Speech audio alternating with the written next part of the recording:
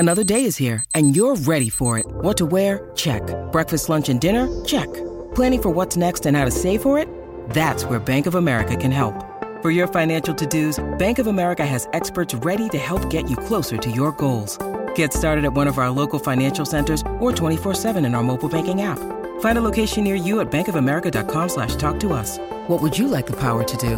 Mobile banking requires downloading the app and is only available for select devices. Message and data rates may apply. Bank of America N.A., member FDIC.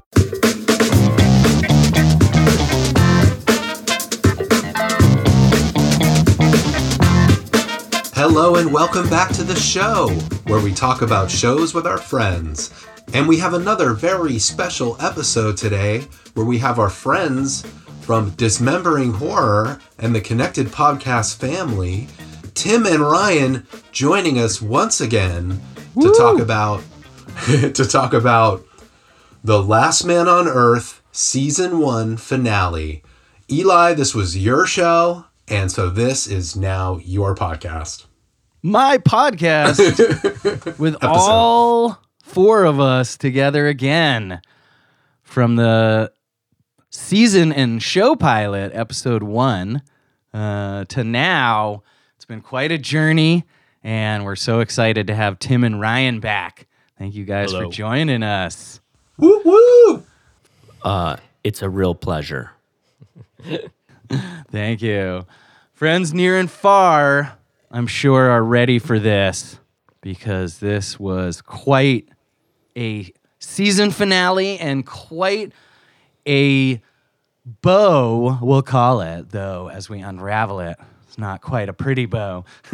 Quite a bow to put on this first season, and especially the journey of our main character, our original Last Man on Earth, Phil Tandy Miller, who now is largely and affectionately known as Tandy. So, before we dive into this, we thought it would be awesome to have Dismembering Horror guys here, because so many of the things we talked about and themes about the show and the characters and the way that this is done have really persisted throughout. And I feel like this is a great moment to just really talk about these overarching themes and what becomes of Tandy in this season finale. So before we hear from our special guests, Steve, you have been newly brought into this world, and quite a roller coaster of emotions it's been. And I remember at the end of our last podcast episode, Steve was genuinely a little concerned about the plot to kill the new Phil Miller and just the point that Tandy and Todd had gotten to. So let's dive in right there. Steve, what did you think heading into this season 1 finale? Oh, definitely. And it definitely got dark. And I think that's what's sort of cool about our special guest today from Dismembering Horror and getting their perspective later on it. But it absolutely got dark. And Phil's loss of control, or Phil Tandy Miller, he lost his name. He lost, his wife at first, before it's revealed that he actually kind of liked her, which is a sort of a new discovery in this season 1 finale episode that we're talking about. But yeah, just got to this dark, dark place on the couch outside in the street with Todd, who also went to a very dark place and depressive state. And I didn't know where it was going to go. And I was actually quite, as I've been pretty much throughout this first season of watching this show, really surprised at where they kind of how they set something up and then where they take it. It's been a really fun journey, and this, I felt, season 1 finale was an excellent season 1 finale for all the season 1 finales I've seen of different shows. They really did a really good job with completing some season 1 arcs with a lot of the characters, setting up a lot of really cool stuff if you want to continue watching the show into season 2. So the burning question at the end of the last episode, so when they sort of declare, we got to kill this guy. And Todd was like, yeah. And then it's just this kind of like murder beat. And then it ends. So it opens and they're sort of in that same place watching the new Phil Miller as he's building solar panels and just continuing to kind of do important things that are helpful to this new humanity. And they're very, I found that tone continuing the jealousy state to just be super funny, and the conversation they were having and the sort of fake aside to, oh, hey buddy, yeah, everything's great. Oh yeah, we should just kill this guy. And the big reveal was really awesome moment was when Phil sort of talks about this idea, and Phil throughout this season has just talked a big game and hasn't really delivered. There's always like a funny device they use of him being like, I'm going to do this. And then it's a quick cut to him just on the floor eating potato chips or whatever it is. Like he's not doing it. So he is like, yeah, we murder him. It'll be easy. We just drive him out to the desert, leave him there, done, easy. And then Todd's sort of revelation, like, hey, you drove me to the desert. And what I thought was really cool about it really snaps Todd out of his thing that he's been in for a few episodes, this depressive state. And it takes the episode off in this really wild turn, which pins old Phil against new Phil. And the only other moment I want to kind of highlight for me, which is my first it might have been the biggest laugh I've had watching this yet, was when the new Phil was packing up to leave because he had overheard all the horrible things that Phil was saying about him. And so he didn't want to bro out with him anymore. And he was packing up to leave. And he was like, this should be about Carol. She's a really special lady. And then Phil's response to that was, you're a special lady. That, to me, was just so funny and absurd. Oh, man. But I was curious, Ryan, what you thought of like the depth and weird sort of dark tone it took. And then the sort of logical reaction of being like, well, he's not going to go through with it. But then the new guy, clearly, he doesn't know that. So he's got to take these extreme measures from his perspective. Sure. Yeah. I don't know if I can answer on the level of detail of just that kind of the ins and outs of I don't know, kind of how you ended the question there. But I can say, yeah, how I felt about that ending overall and the tone that was going on. And I feel like I have to preface this with saying I'm not someone who just turns my nose up at sitcoms like willy-nilly. Like one of my favorite watches in recent years was Fuller House. I'll defend that show. I loved it. Thought it was so good. But something about that lightheartedness or that sort of, silliness, whatever, the appeal is of those kinds of light sitcoms, like applied to the, as you said, the really dark story and just dire story here, just that, I don't know, that just doesn't work for me tonally or mesh, or I just don't think is funny. In the end, sorry to respectfully disagree, but when it comes to them deciding to kill new Phil Miller, I don't know, I need something, it's not Uncle Jesse ruined Becky's surprise party. It's like I need the Breaking Bad kind of level of character investment to go to that place for dark humor for me.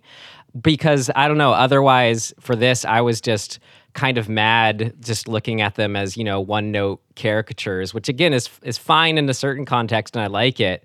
But here I'm just like, really, guys? You're going to kill him out of jealousy? It just totally, and I know I shouldn't be reading into the show on that level of depth, but I just can't help it. Maybe it's because I'm just imagining all that could be with the show. I don't know. Anyway, you get the gist of how I was feeling about it. There you go.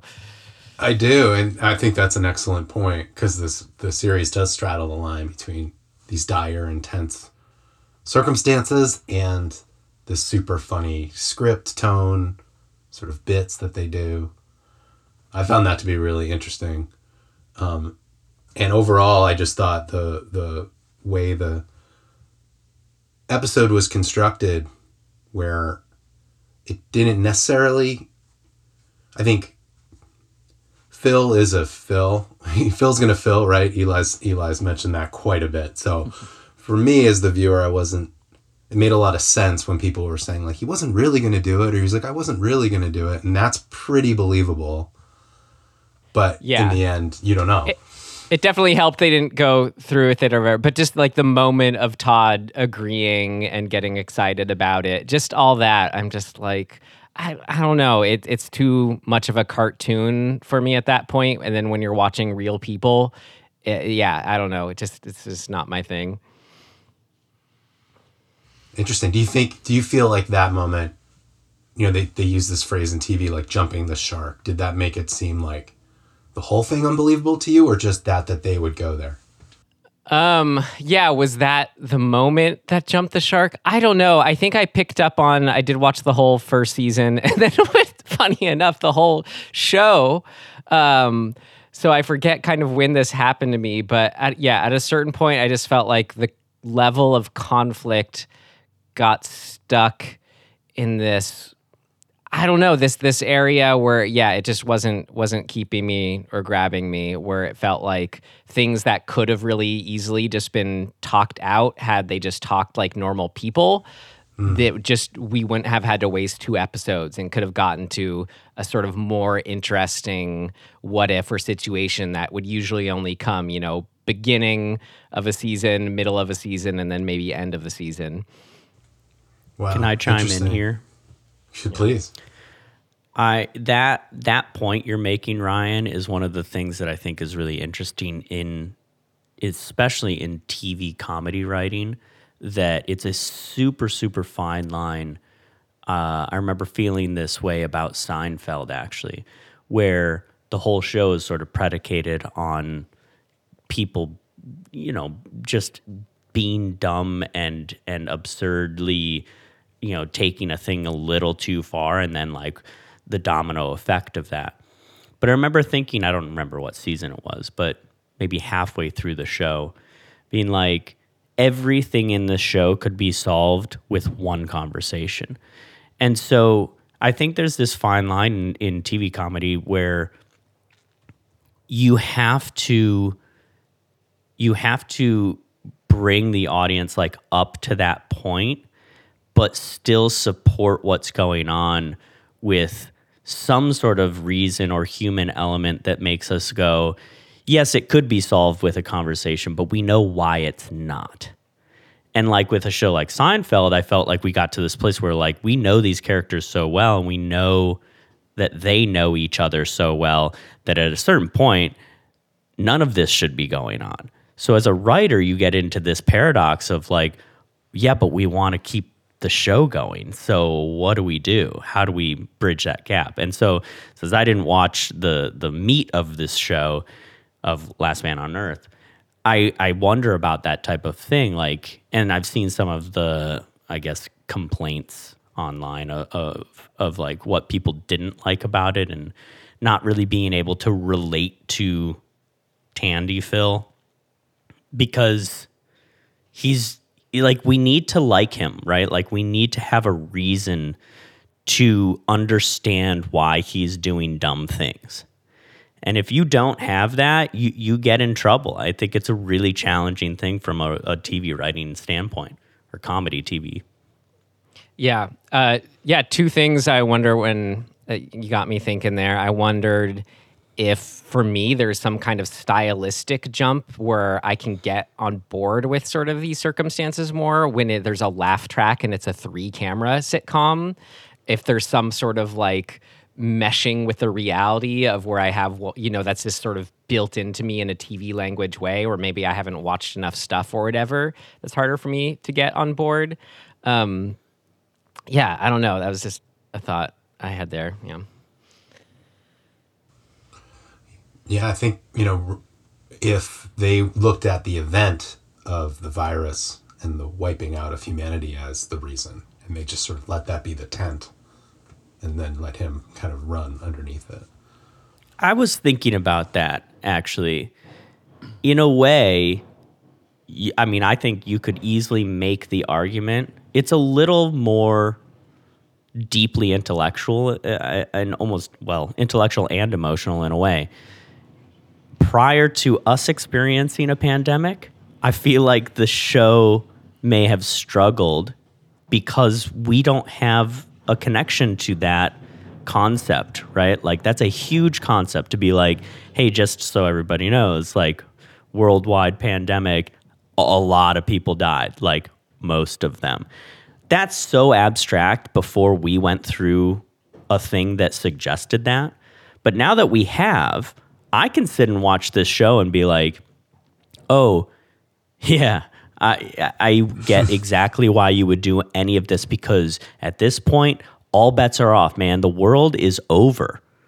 And maybe we can bridge that gap prior to us having that experience, like some people can. But, you know, with now, oh my God. I'm like, yeah, why not? Kill the guy. Who cares? Yeah. I mean, that actually, yeah, you reminded me just there what the other thing I wanted to say, which is we need some kind of a level that we can, you know, we need some baseline kind of empathy we can get with not just the main character, Phil Tandy, but everyone ideally, but especially Phil Tandy. And I don't know, I felt like the show, it just kind of set itself up in a weird way where it had like, I'd be curious from, you know, how much they had planned or whatever. It doesn't seem like, what I'm going to say is I presume they didn't have a lot set up, but feels like they had this sort of setup that was strong. And then they almost sort of wrote in these moments that were based on, oh, here's, let's have the guy who shows up in the cool car. And it was a great gag. I liked it when Todd showed up, is not who we were visually expecting. And or same even when Carol makes her appearance. You know, it's almost as if they were written for these jokes, you know, that would just for a sort of reveal joke.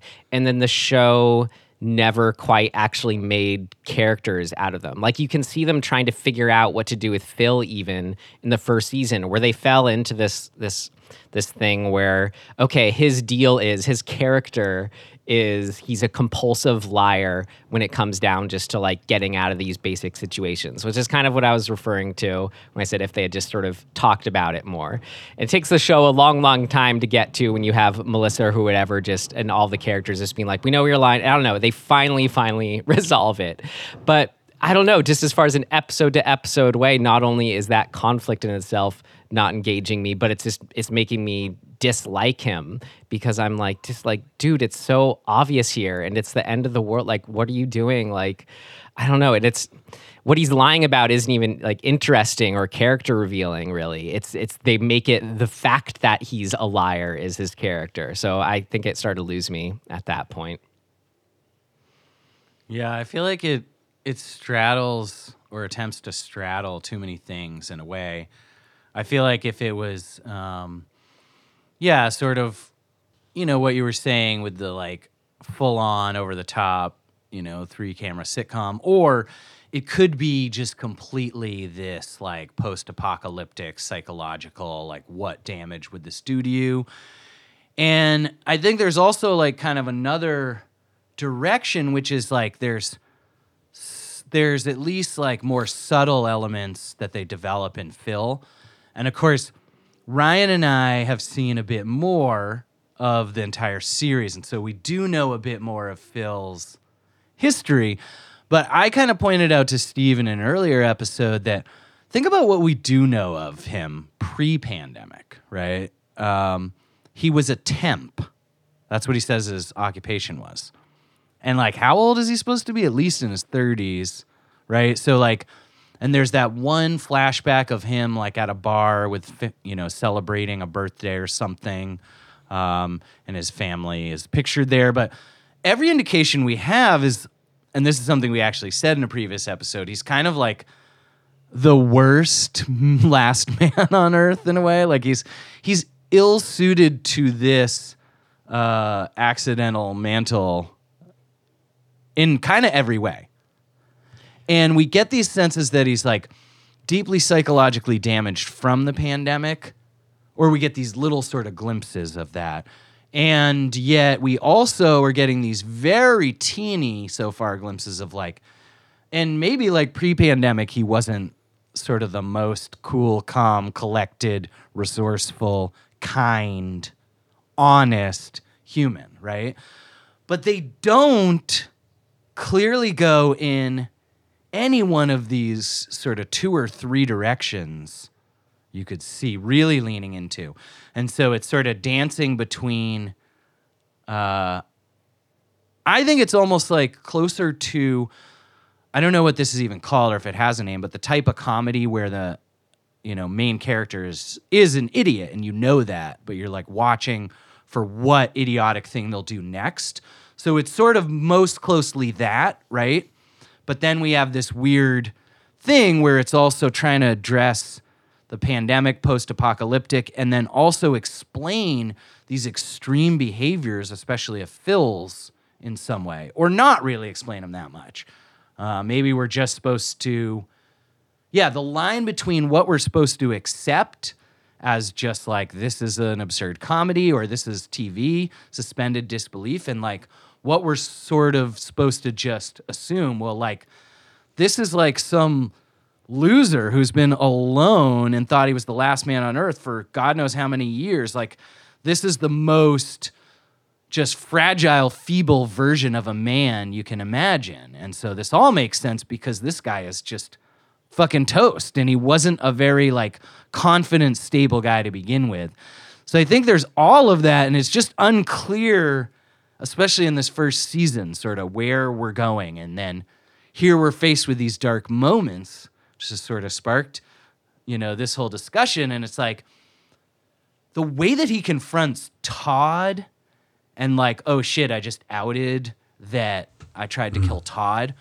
The way that that's dealt with, both the like dialogue and the acting and the motion, I think that is sort of a real like nexus of confusion. It's like, what are we supposed to believe and feel here, right? And it's not, because it's like hard to believe that he would have killed Todd. It's not that hard to believe that he would have left him in the desert, though, and then gone back probably later, right? Like, yeah, I think it leaves us a little bit wondering how or why to feel any empathy for Phil. And as like he's almost just completely empathizable, if that's even a way to say that, he generally seems to bring himself back. But now in this finale, we just see really the like gross depths of it. And there's not a lot redeeming in that. I think there's a trick. There's a trick in how you write a character like this. And off the top of my head, I may have mentioned this the last time, but, Don Draper in Mad Men is a pretty despicable dude, right? Like he's, I think that we ostensibly like him because, what's the actor's name? John Hamm is charismatic and like he's an interesting actor and all of that. But like he does stuff that you're just like, man, you're just the worst. Like everything you do and say sucks like 95, 98% of the time. But the reason we can get on board with him is because he has a foil that we really, really like, which is, I forget the character's name, but initially his secretary, the Elizabeth. Peggy Olson. Yeah, Peggy, thank you. And so in this show, I mean, personally, like what I've seen, I don't feel like we have that other person that we can see suffer the consequences of and empathize with in a way that is relatable. Because Carol, like I don't feel like she's relatable at all. Like she's a foil to him only in the sense that she's also super annoying. Yeah, it's right? almost like it's Phil, it's himself they're trying to make like it kind of revert back to himself in a weird way. Right. He's the one who suffers. Becomes really tricky. And so like of the other characters that show up too, do we like implicitly care about any of them? Well, like are they dimensional enough for that? No, and it was so strange because as the show it goes on, you have what's her face from Australia, and the show even became like it was making self-aware jokes that they knew she didn't have much of a character aside from that she was just from Australia, and they'd make self-aware jokes about that but not actually do anything for the character. It was the weirdest thing. But I want to say some nice things to a little offset where I've been coming from, which is I did think it worked. We're not afraid of the hard-hitting analysis here that you right. Show, well, by the way, I'll get back to that too. But yeah, no, just real quick, where I did think it would work, where you'd have at least a joke or a gag per episode that did work for me, that was based on either Phil's or Carol's eccentricities or annoyingness, if you will. Like there'd be some kind of quirk that would be surprising and funny about them that would work in like an in-moment joke way that I liked. However, I think I can kind of, I don't know what, Tim, you going on a bit more there about, the level that we have to be getting on board these characters with. We're like, and as an example, like go back to his lying thing again, where they made his character about the fact he was a compulsive liar. When for something like that, it should be like he's, I don't know, either it's like a Walter White thing or there's some big lie at the beginning, then they just keep digging themselves deeper and deeper, right? But it was just like one moment he's lying about why he didn't, fix the this or that, or it's just, so then they build a character around that. But what they should have done, or I think good writing does, is like you make that an episode where he learns his lesson, let's say, about it, or learns something about it, and then it's on to whatever deeper place that lying was coming from manifest itself in some different way. Like there's something more to a person being a compulsive liar like he is than just like that isn't a character, that isn't a personality in itself, or that isn't some deeper psychological thing going on in itself. So rather than just wrapping up this very outward trait or thing that he does, they just extended it as if that could be, and then like tried to force it into like as if that could be a character, rather than exploring ever where that was coming from and doing new things with that. That's interesting. And one of the devices of comedy, they say, is like repetition, right? It's like things happening like over and over and over again. When that happens over a course of a season, it gets sort of tough to digest. But I do want to kind of create a line between something Tim said and Eli said, which is, I think the Mad Men is an interesting example or to use, especially because if you think about the pilot of Mad Men, they go through the whole pilot and you're just following Don Draper, and he's sleeping with a Bohemian girl downtown. He's doing a Lucky Strike pitch. He's like Madison Avenue guy. And it's not till the very last shot of that pilot where he goes home and there's a reveal that he actually has a family and lives in the suburbs. And it's just sort of like a whoa. And then starts episode 2. And when I think about what Eli said around characters in comedy that are just sort of bumbling fools that you're watching kind of mess up the whole time, it made me think first off of The Jerk with Steve Martin, which is sort of one of the landmark films of that. But you can take that even further back to like Jerry Lewis and like all these other sort of archetypes. But even the Steve Martin in The Jerk was really likable, and you really liked him and rooted for him. And I think the challenge here in this series has been this notion of having a main character that you don't really like and you're having trouble rooting for. And that's been my struggle. And what I find interesting, and I want to ask you guys, is in a weird way in this season 1 finale with him sort of coming to terms in a way for his feelings for Carol and getting all the way booted out and left in the desert at the end, and then being then rescued by Carol, and then her being like, all right, it's you and me, where are we going?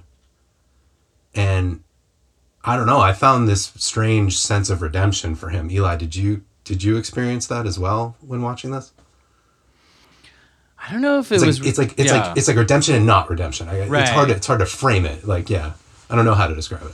Yeah, I don't know if it was redemption as much as I felt like And yeah, as we've touched on, some of this it's hard to see all this clearly because I think who knows how this was developed. And Ryan and I have watched, later seasons. I feel like it starts to really hum, and we can touch a little later on that. But this first season, they are searching a little, especially with the character development. And what I felt like for me it represented was Phil is many things, and one of the things he's definitely is like, he's just still really afraid and guarded. And there are parts of his character that are really identifiable and identifiable with. Overall, he's not that identifiable to me. Yeah, he's But like fake and sketchy. He's fake and he's always lying, and you're just like, dude, no, you don't need to do that, right? But there's an aspect of him that it all seems to genuinely come from just his own insecurity and trauma. So there's some humanity and aspect that shines or comes out a little here and there.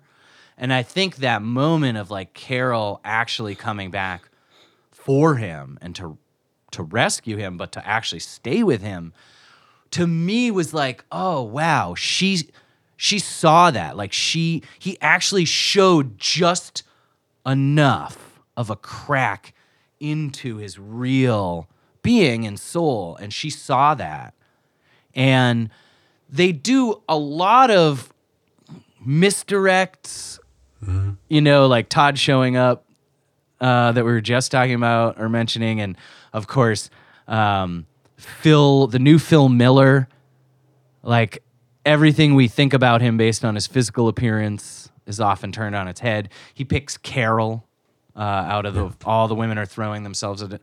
So there's all these misdirects, and yet this is almost like the final like misdirect that's not a misdirect. Like these two people actually connected and they actually love each other. And that happened over the course of this first season at some point, and maybe different points for each of them. But that actually happened. Like they connected as humans, and they showed and came to appreciate enough of each other's quirks and foibles and humanity.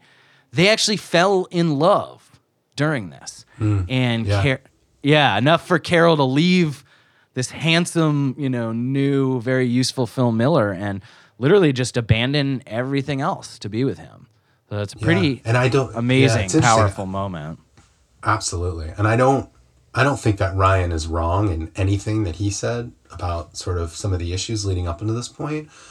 And this episode in particular, in your mind, really mess with you because you start to kind of debate attempted murder versus actual murder. And I just wonder if to me, it feels like they did enough with what you're talking about, Eli, between Carol coming and their soul's journey and their love story finally kind of emerging and having a real complete arc in this first season to sort of, I don't know, for one to overlook all the other issues.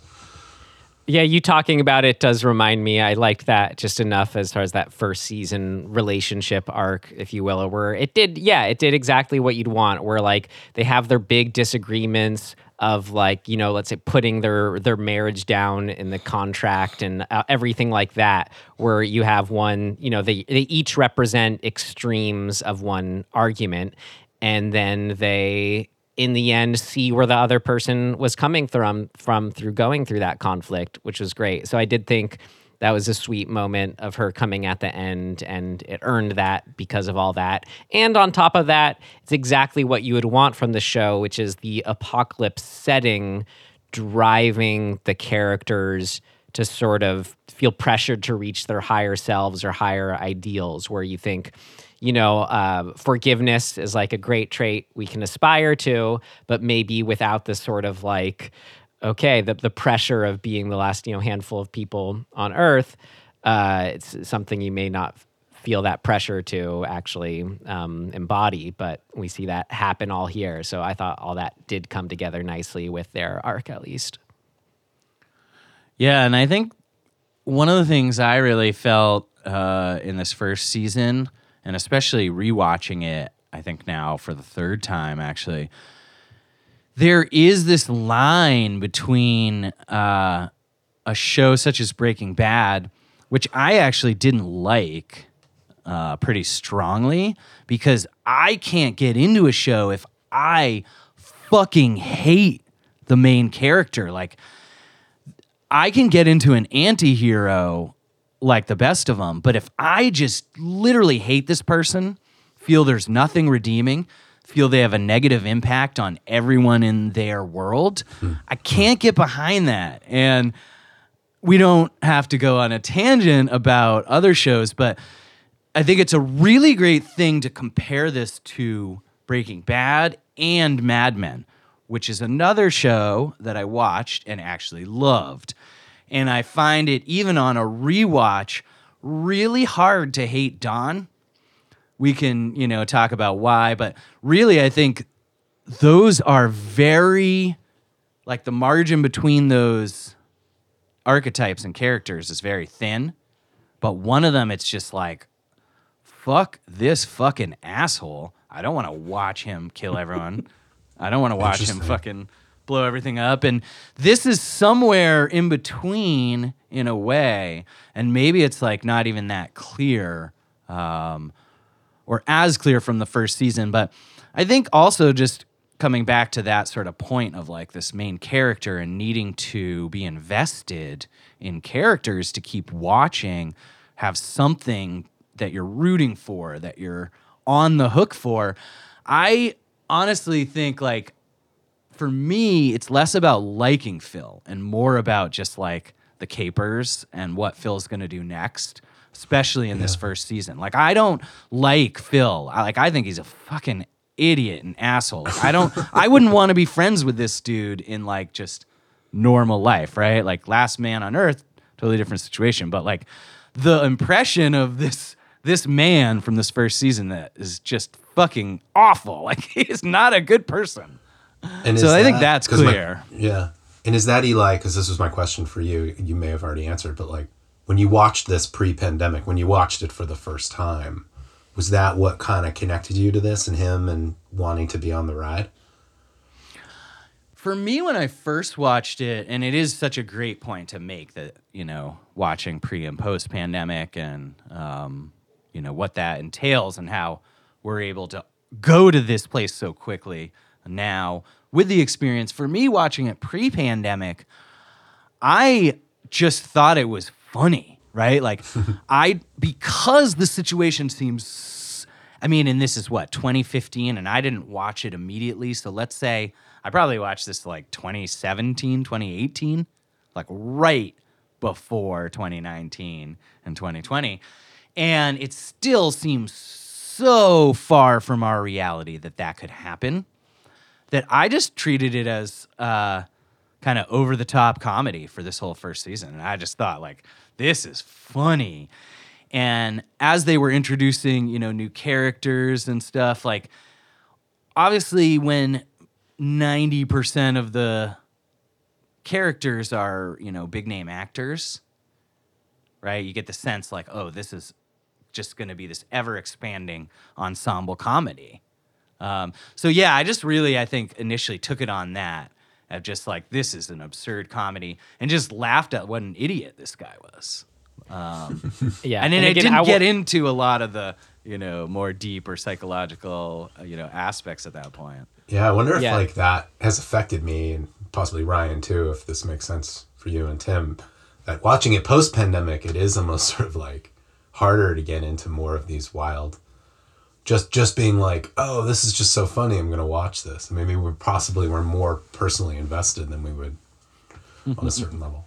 Yeah, I don't know. Aside from just some of the visuals in like the pilot and whatnot, honestly, it's still like so far from like, pandemic. But as far as how it actually played out was, we aren't quite reach. Apocalyptic can be an appropriate word for our world in a lot of senses, but not quite on the level of here, The Walking Dead, whatever. So Good point. I don't know. I don't know. I'm not sure. Sort of pre-post our real life pandemic. much that would have affected it for me, because I was still looking at this as like largely a work of fiction. Yeah. I And mean, we one of the talked things. Yeah, go ahead. Oh, sorry. One of the things that I wonder about is how you kind of depict, or not, I guess, but the challenge of having a lead character that does do things that are disagreeable. I think often a way in for us is to watch that character have to grapple with self-reflection. And they can do it in two different ways, right? Like Don Draper avoids self-reflection, but we see him looking at it and turning away, and we find that interesting, right? What's his name in Breaking Bad? Walter White. Walter White, we like see him stare at it and like really like hone in on it and have it like envelop him. Yeah, like a snowball grow and grow Right. and get worse and worse. And so with Phil, I didn't watch the whole season. So in the first season, we only get it for like a moment, right? In the should I help Carol turn the water on? And it's more we're watching him make the decision rather than have the self-reflection around it. So I wonder if that's kind of one of the things that's creating this gap that we're feeling, where we don't necessarily get to see him have moments of either talking about it or internalize self-reflection about what he actually thinks about the world and himself and the craziness of what's going on around him. Yeah, Tim, yes. And I'll add the other thing to sort of help a character like that is you have to have the characters around them being at the level the audience would be at in reacting up against whatever their less desirable traits are. Yeah, like consequences, right? Like they have to feel consequences in order to have self-reflection in the first place. And if the outside characters aren't doing that, what do you're left with kind of just floating around. Right. Not even like consequences, but just like awareness. Like just to feel like the show is on that level we can engage with if at least everyone else sees how ridiculous whatever this person is doing actually is. Yeah, and there is a little bit of that in this finale, especially like when the new Phil is, kicking him out. We sort of like scan the crowd and everyone's faces really like have it sort of written on them.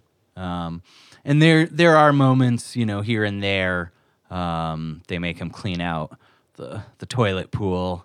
So there are these moments, and I think it's just a little inconsistent. And we talked last episode about there's some confusing geography, and there's just some stuff where it's unclear if we're in a sort of looser, suspended disbelief reality, or if there was maybe not an exact like grand plan for this first season and how everything would grow and shift and change and characters would develop. There's, I think, inconsistent is like sort of fair to say that like there are some of these moments and there is some sense of character development. And I think at the very end we do see even Todd is like, out on him. There are consequences, and Carol, makes this move towards him, and this, final moments of them together driving off do start to give us a lot of what we were sort of wanting more of in this season. And so I think it does leave us in a really good, enticing place. And then before we spend too much time, because I think we could probably spend another hour just talking about these dynamics and the pandemic. Yeah. I do want to make question. I do want to make sure though, but before we get stuck in that longer, that we touch on the very end, because it does end with a completely new setting and scene, and it's pretty easy to connect the dots as to who this is.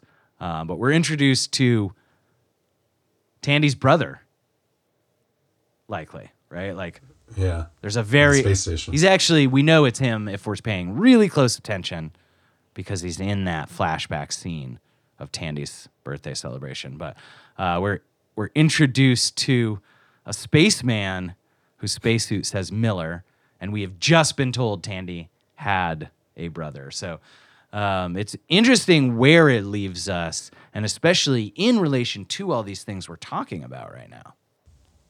Yeah, it was a great ending with the car, like Ryan mentioned, driving off sort of into the unknown of the apocalyptic world, and then the space station and taking it out beyond Earth and actually into space. And there's somebody out there, in the sort of duality of those lonely places. And I did kind of feel like there were some things that would happen, and then everyone would get mad at him, and he'd have to kind of deal with some consequences. But for Ryan's point, like, I don't think any of it stuck with the main character and made any changes, which made it kind of harder to watch in a sort of back and forth kind of vibe throughout this first season. And I just wanted to ask Eli about the scene where Tandy gets tackled by new Phil, right? Like, so is it safe to assume that like everyone was in on that except for Carol? Because Todd reveals in his face that he kind of knew it was coming, and then everyone else is sort of like singing and smiling, but doesn't have like a big reaction that Carol has. So it's like, was it all planned and Carol was left out? And then maybe that makes more sense why she was willing to just be like, let's just go. Like, we're the only ones that are real. We're the only ones that matter. Was that how it landed for you? Yeah, I feel like that's the most likely scenario, is they know that Carol still has a soft spot, and so they kind of duped her into this. Right. Yeah, I think so. I think that's how it played. But yeah, that everyone else was in on it, because as he comes like sort of wandering out and they're singing, it's like not only leaving on a jet plane, it's just like it's set up. It's like so obvious that they're setting him up. Yeah, and Todd can't hold Todd's face. Right? Yeah. But yeah, I think so, and I think Carol both felt. I think they start to show that Carol feels like, new Phil has been too harsh right from that sort of next morning, or I guess it's a couple days later when she and Phil are at the house, and she's kind of worried about if he has food because he's been locked upstairs for 3 days. I think they know she's still got a sweet spot for him, and but I don't think, especially new Phil, has a sense that it's that big of a sweet spot, right? So I think they're like, yeah, but once we get rid of him, it'll be fine. She has new Phil. I think they assume she'll be like surprised but okay with it, and that's where someone calculated wrong.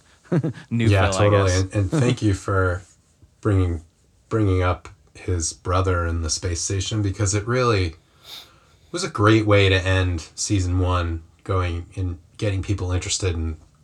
I mean, I'm interested in what happens to them and what's going on with his brother in space and how in the world he gets down from there and then in this current landscape. So, like, I might have to just keep watching the show, I think, to at least catch up with Ryan, because I know he watched the whole thing. Well, it's been a really fun discussion again, and I know that we could probably continue and dig into all sorts of other things.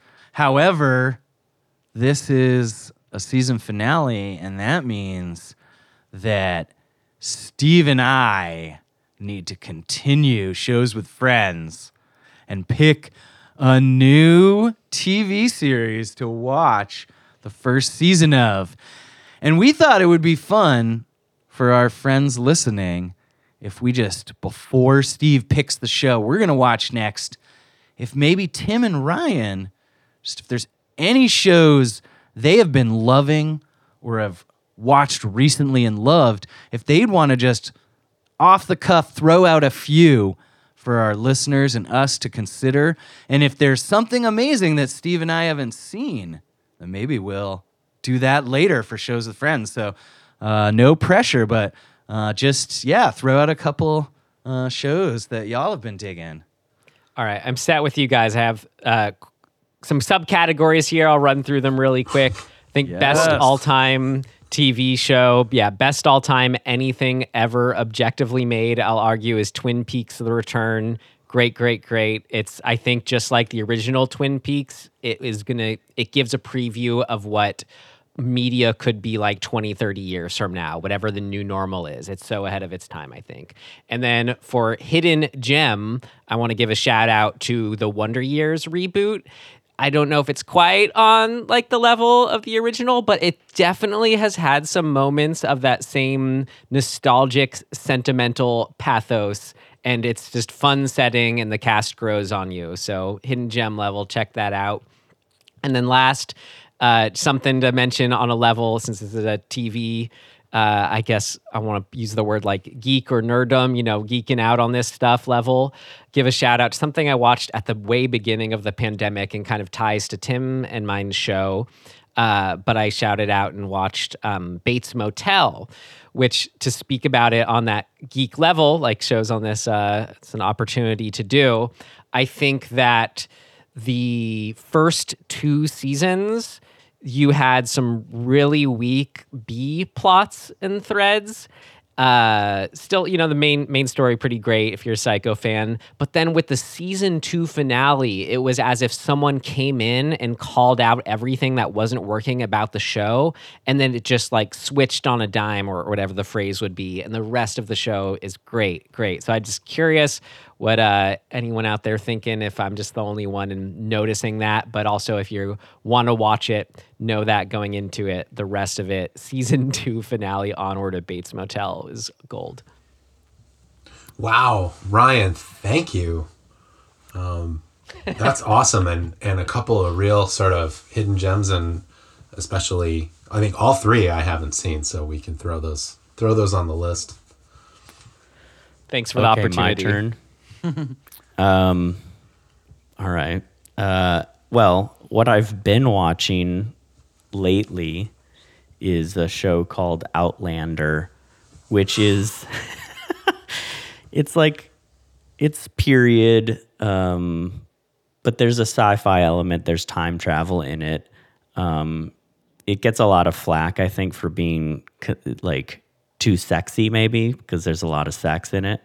But it's awesome, and it's like surprisingly awesome. It's like riding that line of melodramatic, soap opera-y, but like has historical, like actual factual references and stuff like that. So it's pretty fun.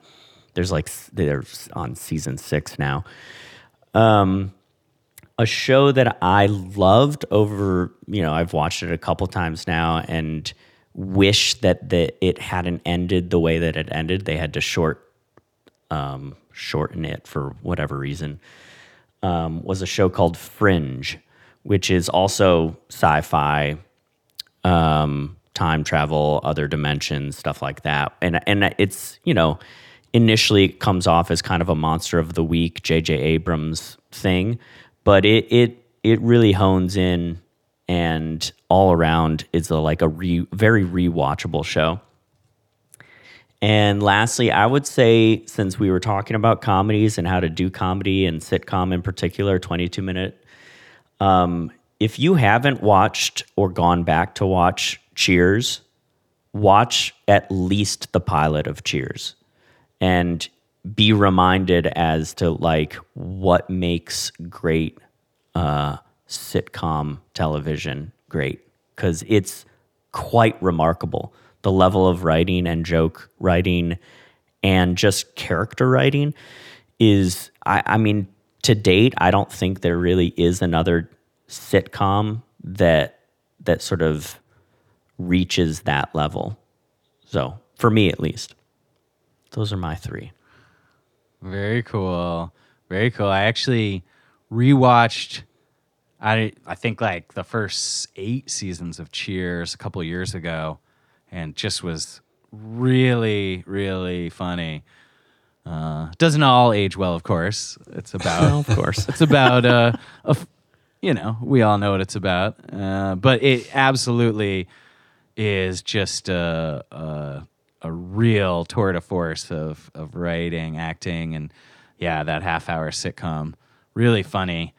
Awesome. Well, those are some really great recommendations, and I could definitely see us watching one of these shows here, and maybe having y'all on to talk about it again. So we will file those, put those on our list, and moreover, get ready to hear what Steve has to say, because today Steve's going to reveal the immediate next show that we'll watch with Shows with Friends. So we get a 4-person reaction to this one. Also, you guys can join in on whether or not you've seen it. But of course, don't reveal anything if you have.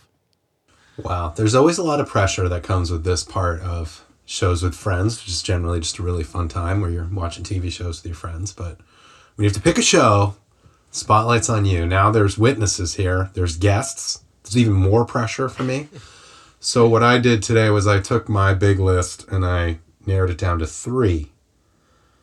And from a programming standpoint, we just came off a pretty absurd comedy show, our first major full-blown comedy. So I wanted to go in a different direction, and I was looking at a few different options. And I was tempted to put a horror. I have one specific horror show on my list because you guys were here, but decided maybe, you know what, let's save that for down the road. Maybe they can join us if they're interested. And I want to take this in a really different direction here for our listeners and for our subject matter. So we always be changing things up and you never know what to expect from Shows with Friends. So our next show, Eli, you got to tell me if you've seen from 2020, fairly recent show on HBO called I May Destroy You. No. Okay, and Ryan and Tim, you guys haven't seen this either? Never even heard of it. Okay, so this is a show that came over from the UK. It was created and starring this really, really talented actress named Michaela Cole. She had done a show before and was given kind of carte blanche to do a show on HBO. And she did this show about... Wait, I'm not going to say what it's about. No spoilers. It's as different as it could possibly be from Last Man on Earth. That's all I'll say about it. And I definitely invite Tim and Ryan to check it out, at least check out the pilot. It was something that brought a lot of attention to a lot of important issues people were talking about. Pretty specifically came out, I think, during the pandemic, so a lot of people kind of locked in on it, and I'm excited to share it with Eli, get his take on it. We'll see if he wants to continue with it. It's very heavy, but I'm interested, and I know he can handle some intense stuff, so we'll see what he thinks. Hell yeah. Well, this is exciting. I'm excited to start a new show, and I want to let you 3 know that one of the shows that Tim and Ryan mentioned is on my list. Hell yeah. Can you believe I was wondering if that was going to happen, and that it didn't happen for me, so I'm glad it happened for you, that he had one of your shows. So it is guaranteed that we will watch at least one of, if not multiple, recommendations or recommendations, as they phrase it. Gotta bring it back. We are proud to be network mates on Connected Podcasts with Dismembering Horror, and want to give them a big thank you again for joining us, taking the time to talk about a TV show out of their busy schedule of watching every horror movie ever. You do, right? You just watch Feels like horror movies, right? That's all you do. Awesome. Well, thanks so much, y'all. And don't forget to watch the pilot to I May Destroy You, streaming on HBO Max. We'll be back next time. Thanks a lot, friends. Bye, Thanks, friends. guys. Bye.